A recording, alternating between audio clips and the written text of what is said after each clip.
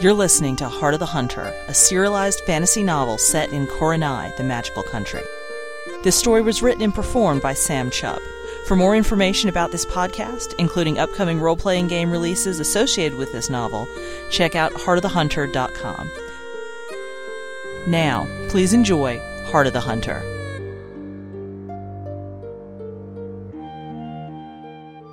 Chapter 17. Clasping his silver tree cloakpin to himself, Corwin leaned against the back wall of the guild canteen. He chose to portray a soldier who had perhaps had too little sleep and too much drink, as he closed his eyes and cleared his mind of all distractions.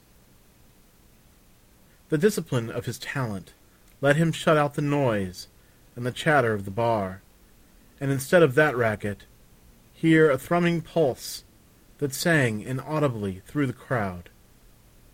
The song of the heart. It went everywhere, reverberated through the all, and back to him. To feel it again, to immerse himself in it, was like coming home.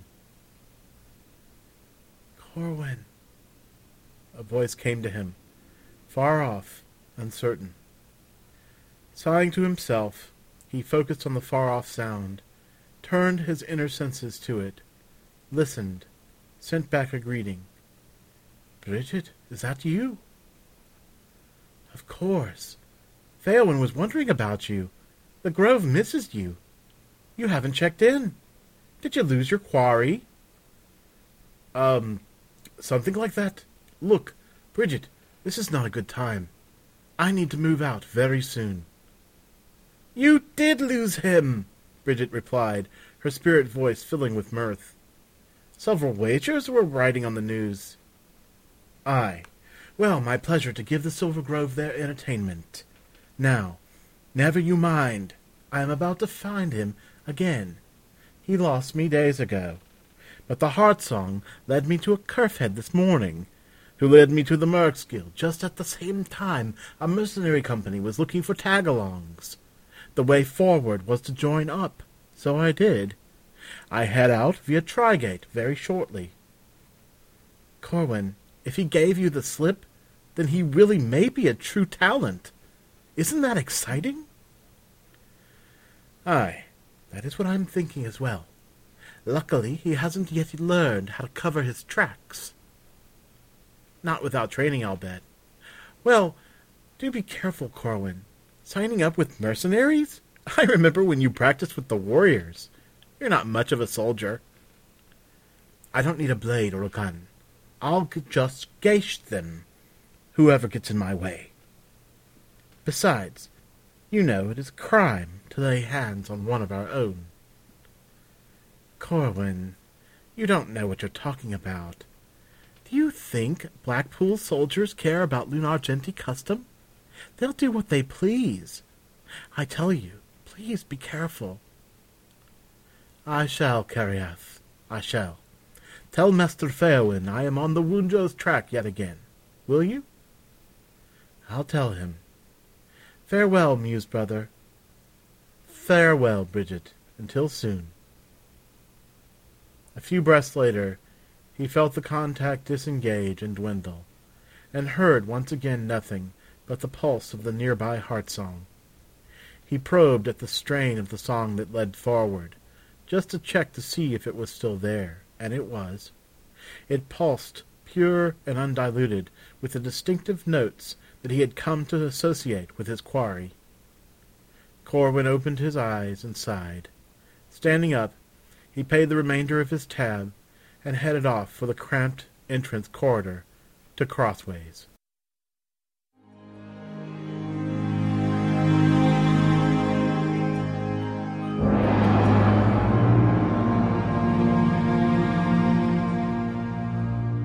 The gypsy scouts had a knack for picking out the easiest path through the forest.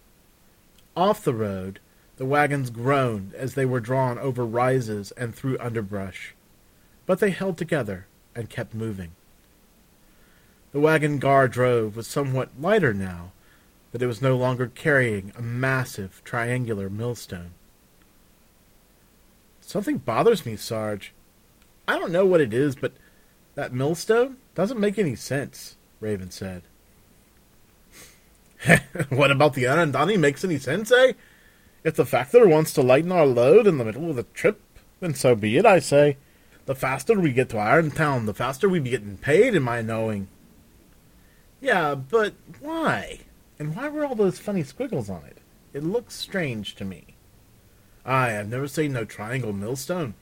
But that's the breaks, isn't it? A single hole in the center, maybe that were the slot for the turning? It just seemed magical to me, somehow.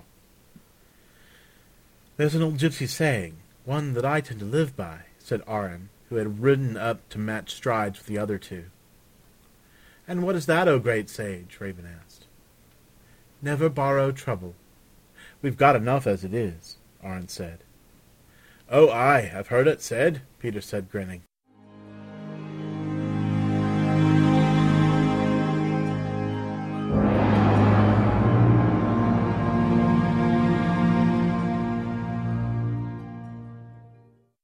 Sneeve cursed as he stood in line.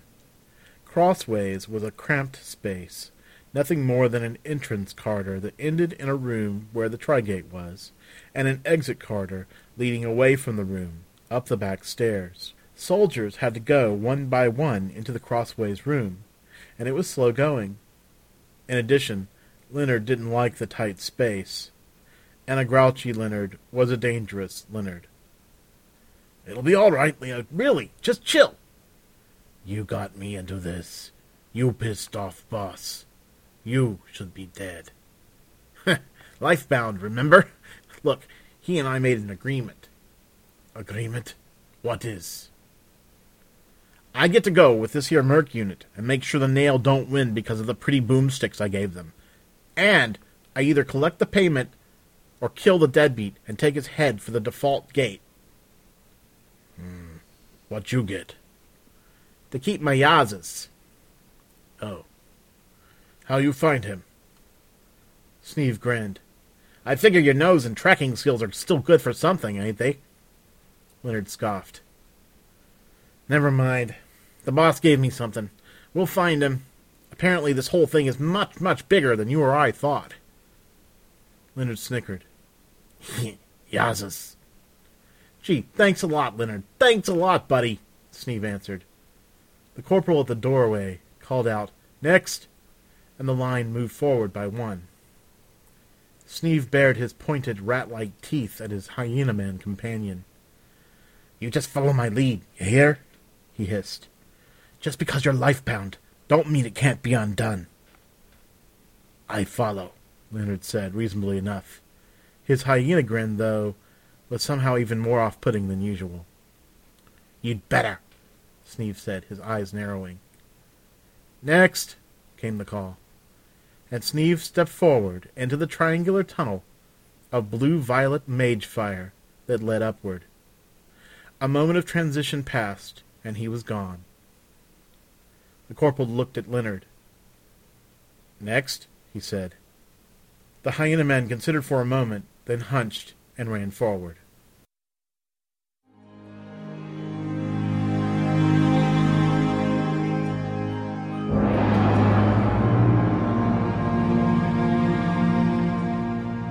The door to the factor's office swung open.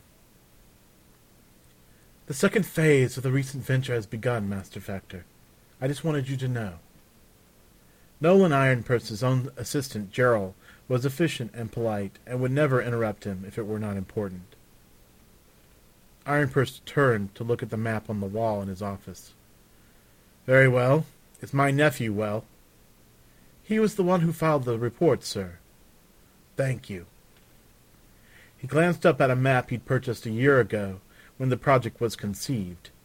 It showed the northern reaches of the Blackpoolian Protectorate, the swamp, the plain of Skither.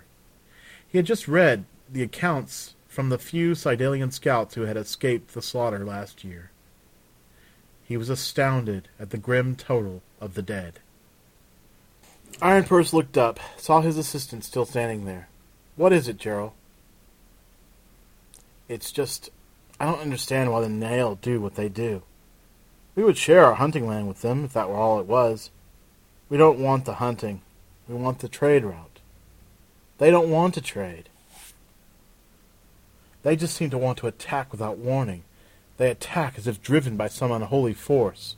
They've done what they could to block us, and yet every time we sign a treaty with them, they ignore the agreements and attack yet again. Word has it that they have a leader, a spirit caller, who has them believing that they are in their holy land, sir. Do the irregulars have orders to pursue them if they run? If they stand down and surrender, Iron Purse began, they are to be captured and gaish-bound, then released. And if they leave the area of the road in what appears to be a satisfactory manner, we will let them flee. But they won't. They'll fight to a man. They're religious fanatics, Gerald. As you say, sir, Gerald nodded, and closed the office door. Iron Purse glanced back up at his map. Soon he would learn if the money the Prester concern had spent on this venture would be worth it.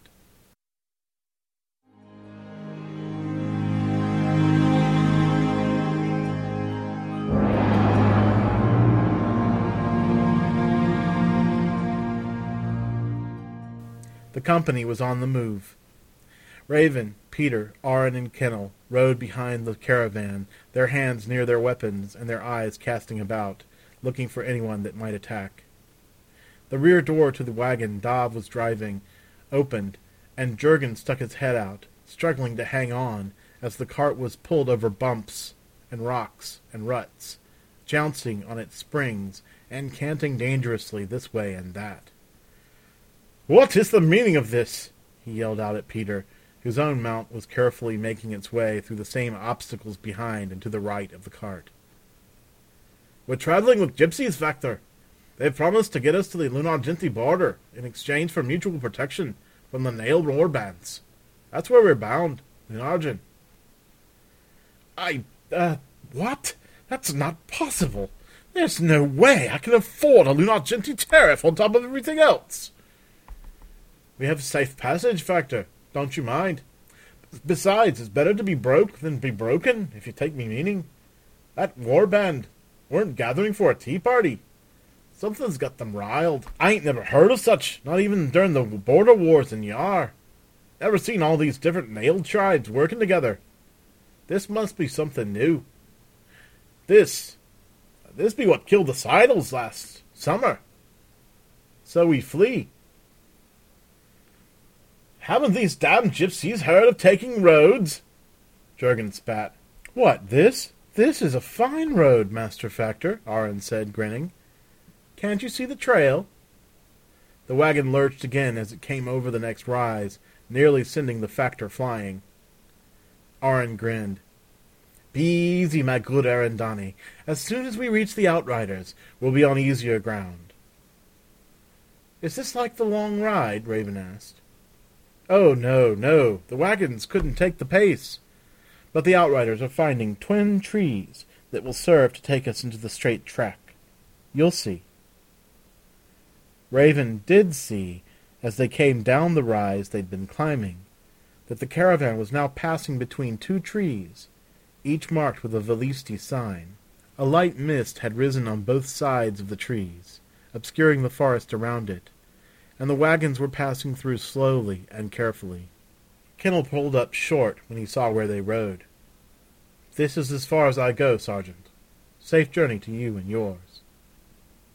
Peter nodded to him and turned away, continuing to ride down the hill.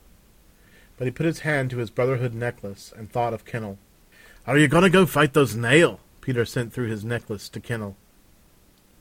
An answer came back. "A host gathers to fight them, Sergeant. We will do what we must. Your part here is done. Get your caravan to its destination, and we will take care of the rest." "Oh, I shall. Be well," Peter sent.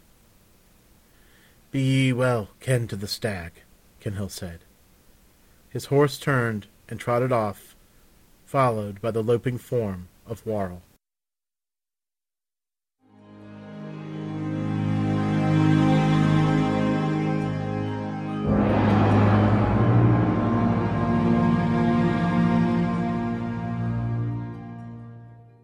The Swamp Queen rode out to meet her troops.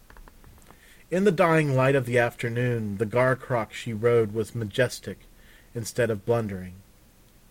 Ogrim warriors surrounded her as a guard of honor, and she wore her full regalia, including her belt of traitors' skulls, each one a silent statement as to what happens when one fights the power that Uline had come to represent. When she had made her way to the circle of Nailtongue that were the war leaders and chieftains of their tribes, she turned to address every one, her Garcroc croaking and hissing his anger at not being allowed to surge forward and eat them. "Greetings, O great war leaders of the Deathbirds and the Bloodwolves. Today is a very important day. The Soft Ones from the southern city have decided to invade our sacred ground.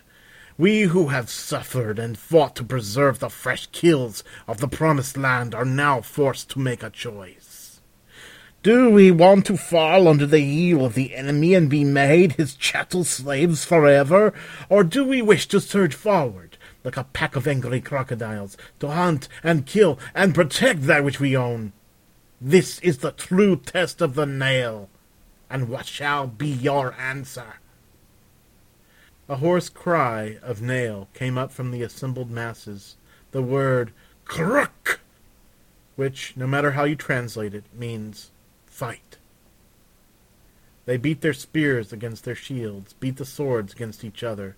They waved high in the air their Dracon rifles and pistols, for they had been taught the ways of stuffing wax into their sensitive ears, and they would fight with the weapons that the Soft Ones had brought. "And for my part you will be blessed and supported in this endeavor."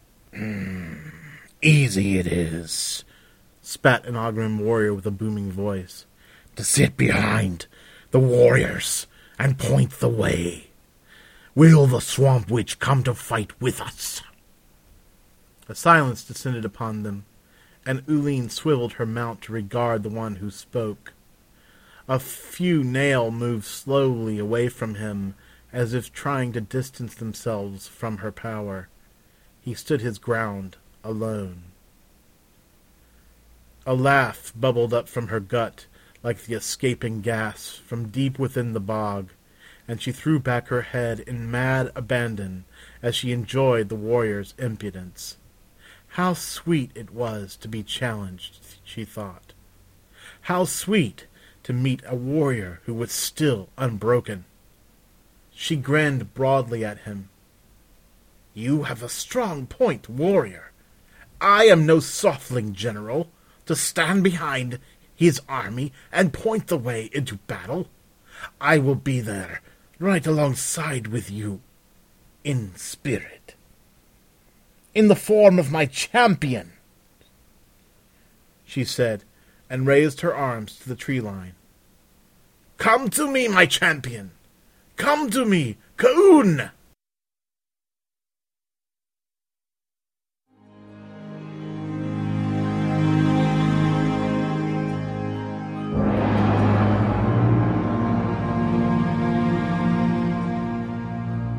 Major Chief Graham Hornboot didn't like riding horses.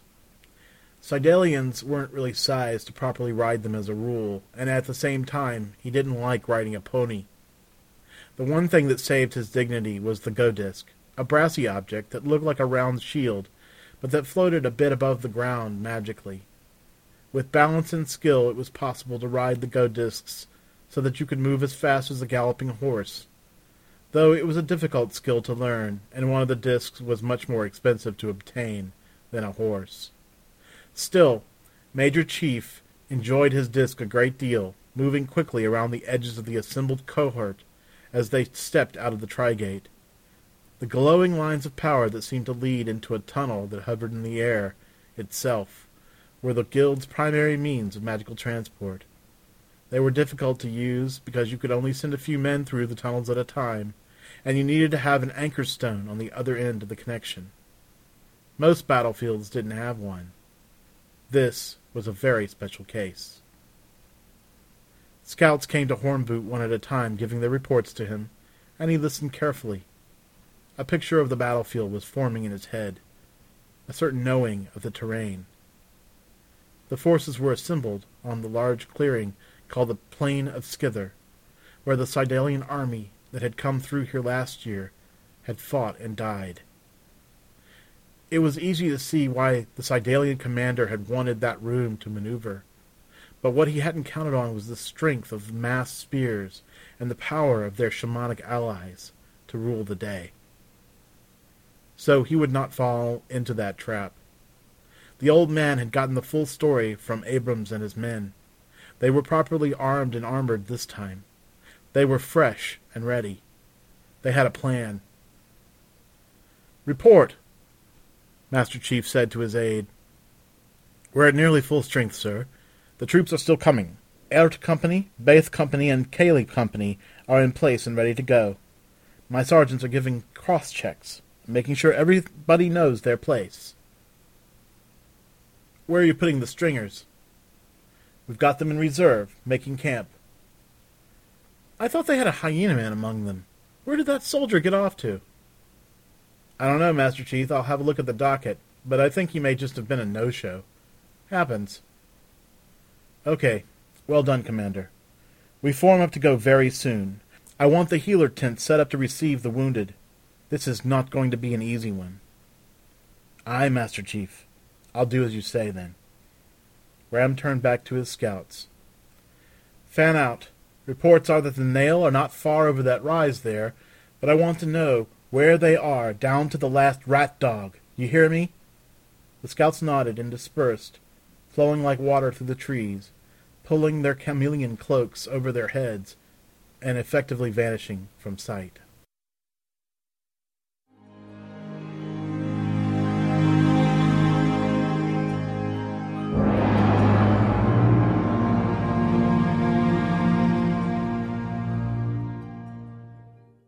"Coon!" The assembling Nail chanted as the Swamp Lord emerged from the tree line. He was as large as any giant, taller than a large tree. "Coon!" His arms bulged with vines as sinew. His legs were stout cypress trunks ripped from the ground. His eyes were pits of life-grown glow, hazy green like fireflies. His teeth were fangs of broken troll femurs. The mauls at the end of his arms were bundles of broken skulls, mud and blood eels rooted to the spot. The creature reeked of rot and corruption. It splorched as it walked, leaving behind writhing bits of itself as it moved across the clearing toward the cheering Nail-tongues. "Yes, my coon, my champion. You will be my warrior in the fight." A heavy, long, black sword was brought for him, and he held the blade in triumph above his head. The roar from the assembled Nail was deafening, and they very nearly swarmed past the Ka'un in full battle rage, looking for something, anything to kill. "Hold, killers!" the war leader said. "We must wait the time and find the enemy. Bring your fastest runners and Garkrok raiders to link up with our trackers who are, even now, finding the soft ones. We will be triumphant!" The Ka'un settled down on its haunches. The swirling, creeping, shivering mass of him looked more like a hill than a person now, but for the black blade resting across what would have been his knees. All around the Ka'un, the scouts swarmed and ran off in all directions. The Ogrim Garkrok riders first, then the scampering Tangreshi scouts. Soon, battle would be joined.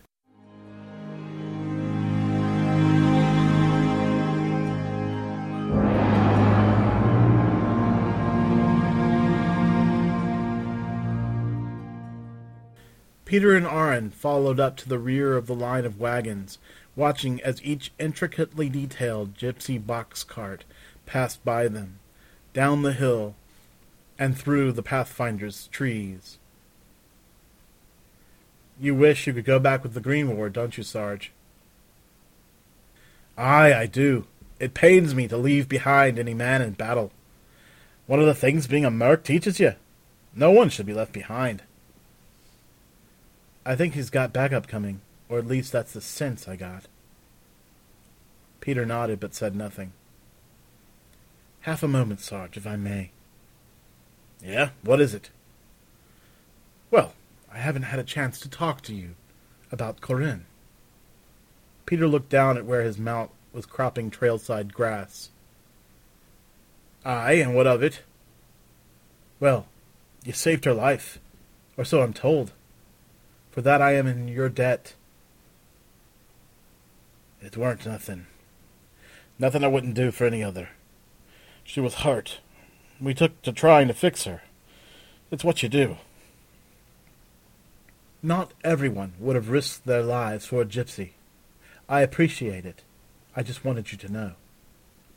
Well, put it out of your mind. It'd be nothing, truly. The other thing I wanted to say. You wonder why she was in camp, do you? Aron nodded. The iron hell, I don't know. She was asking after ye, or so she said. Still, I can't tell you why she thought I would know when ye'd be back. The whim of the Velisti woman is a thing of legend, it is. It wouldn't be the first time that she followed her fine and unruly will. Well, I want you to know, there wasn't no Tanta Lisa. I told her that you were my shield brother, that me loyalty lay in your direction. Did she offer you such a thing, Peter Coldpond? Aron asked, his voice turning cool. Nay, she did not. And how do you know the word? It is not something the Gahe understand very well. Do you know what the word means? I don't think it'd be a fit topic of conversation if that's what you're asking. That which happens between a man and a woman, 'tis private, by the light. The Velisti Verana feel differently about such things, Sergeant. We are infinitely more practical. We know well that there is a fine difference between love-making and mating, and draw that line but clear. The Tantalinza is for pleasure, not mating. It is given by a woman of age, of her will. It has nothing to do with her marrying, although a married one might never offer the Tantal to anyone else. The right is always hers. That is the way of things among we gypsies, Peter, because our women know their bodies and their fertility so well, because the Mamza can literally peer into the blood of one. There are no accidents among the Wunjo tribes. So where you were wrong is this. It is Corinne's right to offer the Tantalinza, and if she should offer it to you, I would encourage you to accept. I think it would be obvious that her form is fair, and— Enough of that, mister! I am no gypsy! Aye, you are Gahe, which means she would not likely to ever offer you such. But I wanted to let you know about this practice, because it seems you've caught the eye of several of our Velisti women. Did you not see how they looked at you just now? And Mamza Lane cannot say no to all their requests for permission to offer the Tantal to you. Enough of that, soldier! We got work to do. As you wish, Sergeant, as you wish. A Tangreshi broke through the thicket and froze for a moment on the trail, looking at them both. His eyes went wide, and his head craned to see them. His eyes glowed yellow in the dimming light of the day. "Hello, Mr. Rat-Lizard," Peter said. A shot rang out next to Peter as Aron's Dracon discharged. The shot hit the Tangresh square in the forehead, and the Tangresh fell backwards, its brain splattering against the tree behind it. "Goodbye, Mr. Rat-Lizard," Aron said, blowing the smoke from his barrel. "Looks like an advanced scout. What do you think?" Peter nodded, watching as the last of the gypsy carts passed the Pathfinder trees and vanished into the mists. "We'd best be going now, Aron. They'll be on us shortly." "Oh, I agree with you there, Sergeant. Let us go." You've been listening to Heart of the Hunter, a Coronai Chronicles story. Heart of the Hunter is brought to you by the Firehard Foundry family of podcasts. Firehard Foundry also produces Fledgling, a Liaden Universe science fiction novel by Sharon Lee and Steve Miller. the Bears Grove Podcast, Dragonkin, the podcast for kids and gaming, the Square One Podcast, and Vibrant Living. Find out more about the Firehard Foundry at firehardfoundry.com. This podcast is brought to you under a Creative Commons Attribution, No Derivatives, No Commercial Use, License 2.5. Music is provided by the Podsafe Music Network at music.podshow.com. Thanks for listening, and we invite you back to our fire real soon.